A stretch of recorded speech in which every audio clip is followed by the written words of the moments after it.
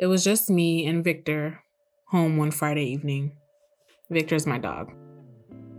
I jumped in the shower, hoping to decompress after a long day of work. I was having one of those days where I needed silence. No TV in the background, no music playing, and no FaceTime calls from one of my friends trying to fill the house with our foolish banter. And yes, not even a peep from Victor, who I can always count on to keep it quiet. He's such a good dog. Unless, of course, he hears someone at the door. Then at which point he would make his presence known. But on this particular evening, he did just that. While covered in soap suds, my precious dog begins barking and whining, warning me of an unfamiliar noise outside. As I frantically put on my robe, I'd watch him run towards the front of the house where the strange noise was coming from, and then back to me, indicating that he wanted me to follow him. But I wasn't expecting anyone, not even my usual Amazon delivery. I, scared as hell, checked the front of the house and outside, but no one was there. This isn't the first time Victor has made false alarms. But this time, my reaction was different and quick. It was a manifestation of what I had already been dwelling on. Images of Botham Jean grabbing ice cream out of the refrigerator and Atiana Johnson playing video games with her nephew play in my mind like flashback scenes from a haunting film. I was scared. It had only been a few days since Atiana Johnson's killing. She could have been me. It had been over a year since Botham Jean's murder, but the wound was still fresh. I did not feel safe. I was afraid in my own home. This is anxiety. Anxiety has plagued me for as long as I can remember, but I didn't know that it was anxiety. I thought that I just worried too much or that I was overly cautious and super paranoid. It wasn't until I started seeing a therapist that I realized that what I thought was normal was actually a problem. According to Psychology Today, anxiety often involves worrying to an intense, excessive degree. Those worries can apply to any aspect of life, from social situations and family dynamics to physical health and professional concerns. Anxiety is crippling and it ruins your concentration. It keeps you from enjoying the simple things in life, the things that we shouldn't take for granted. For some of us, anxiety may be that thorn in our side that never truly goes away. So at this point, you and I both know that I'm not a licensed mental health professional. And if you need help, I suggest you see a therapist or a counselor, or you can visit the Anxiety and Depression Association of America website. And for goodness sake, please try and not self-diagnose. In this episode, I want to discuss ways that we can keep anxiety from affecting our productivity. Number 1, guard your heart. We are, without a doubt, in the information age. Every second of every hour, it seems as if there is a shooting or police brutality against unarmed Black and brown people. Racism is becoming more overt. There's division in every area. World leaders are going at it on social media. Chaos in the White House. Our earth is in pain and on fire and is dying because we've abused her. Food is becoming more and more unsafe for us to eat now. I mean, really, what can we eat that hasn't been recalled? Life is just crazy.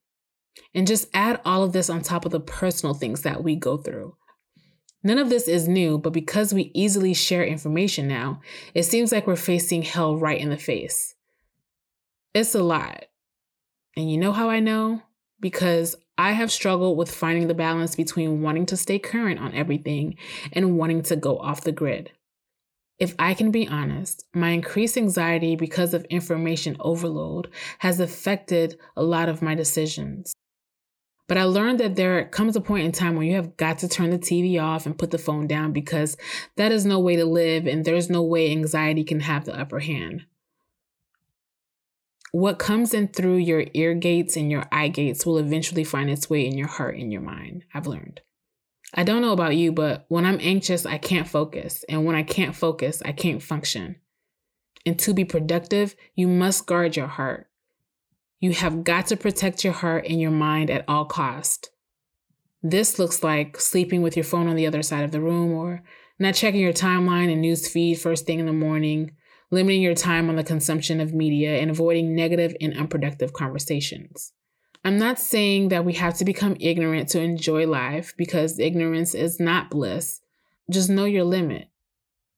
What you fill your mind and ears with will consume your heart and your thoughts. Speaking of thoughts, number 2, manage your thoughts. Okay, so this is one of my favorite topics because I've experienced firsthand what managing your thought and your thought process can do for anxiety and other things. Take some time after this episode to listen to the Managing Your Thoughts episode from the previous season. Number 3, channel negativity into something positive.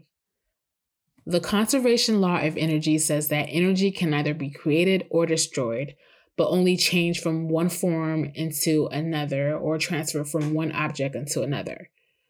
I think this goes the same for what I call your focus energy. Not to be confused with that Pokemon or whatever. Focus energy is simple. I define focus energy as where we're expelling and directing most of our mental energy and attention at one time. Keeping what I've learned about physics and neuroscience in mind, it's totally possible to let something negative be used as fuel to do something positive. It's literally transferring your focus energy from one matter to another, from one problem to another, from one feeling or emotion to another. It breaks my heart when I read of wildfires and rare earthquakes and devastating hurricanes. It causes me anguish when I see birds and animals of the sea tangled in plastic. I get really sad knowing that our glaciers are melting. Sometimes I feel helpless and hopeless because I alone can't fix it and I can't make everyone care about it. And then I remember that none of this should take me by surprise, but even still, it really sucks that for the time being, I have to live in a world like this. And when I keep thinking about all these things over and over and over, it makes the anxiety worse. But I can't dwell on the negativity because then I would be rendered useless, right? I could easily say, what's the point? We're all doomed. So what do? I turn those negative feelings into something positive. We may not hold the same faith and values, but for me, I believe that I have a responsibility to honor God and honor what He has already established, the earth, and do my part to treat it well while it is still here. Recycling, using less plastic, going to restaurants with my reusable fork and spoon, driving a Prius, all of that stuff won't make a dent in the global efforts to fix climate change. But knowing that I'm in line with what I feel is my moral responsibility makes me feel a whole lot better. It's my way of managing the anxiety. Although I may not make a dent, I am finding a way to turn the negative feelings into something positive. There are so many terrible things happening in our world, but there are just as many, if not more, ways to get involved with a cause. This can look like finding a healthy outlet to express yourself, getting involved with local or county government, sharing tips with others, lending an ear to another person, having an enlightening and healthy conversation with people who do not share the same views as you, and giving your talent, treasure, and time to serve the need of others. All of these are great ways to help you keep from dwelling on the negativity. I do believe that there are ways to cope with it without it worsening our anxiety and it affecting our productivity. We can still be functioning people in this world, even amidst the scary issues that we face. Can I tell you a secret? You know that Netflix series, When They See Us, directed by Ava DuVernay? I haven't seen it yet.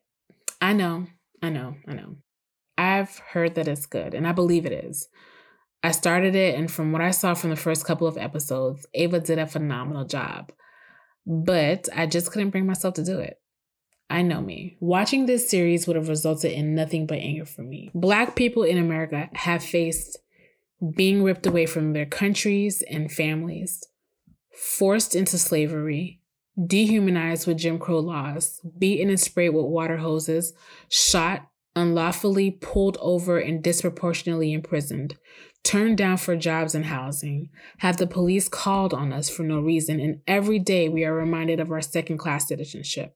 Every day we are reminded that our men and boys are not safe and that our women are overlooked mishandled, abused, and kidnapped. Anxiety for Black people is real. Black anxiety is real. This is something we face day to day just on the simple fact that we exist. But what's even more real is that we have the power to change what we do with that anxiety. We can either let it take us out, or we can fight to make the world a better place for our children. We don't fight with our hands, but with our minds and our drive to produce a better life for all people. When I feel overwhelmed, I remember this scripture. Therefore, do not worry about tomorrow, for tomorrow will worry about itself. Each day has enough trouble of its own. If you or someone you know is suffering with anxiety, encourage them to see a therapist if they can afford to, or talk to a trusted friend or family member about what they're feeling. There are plenty of resources out there that can help. Thanks for listening. Until next time.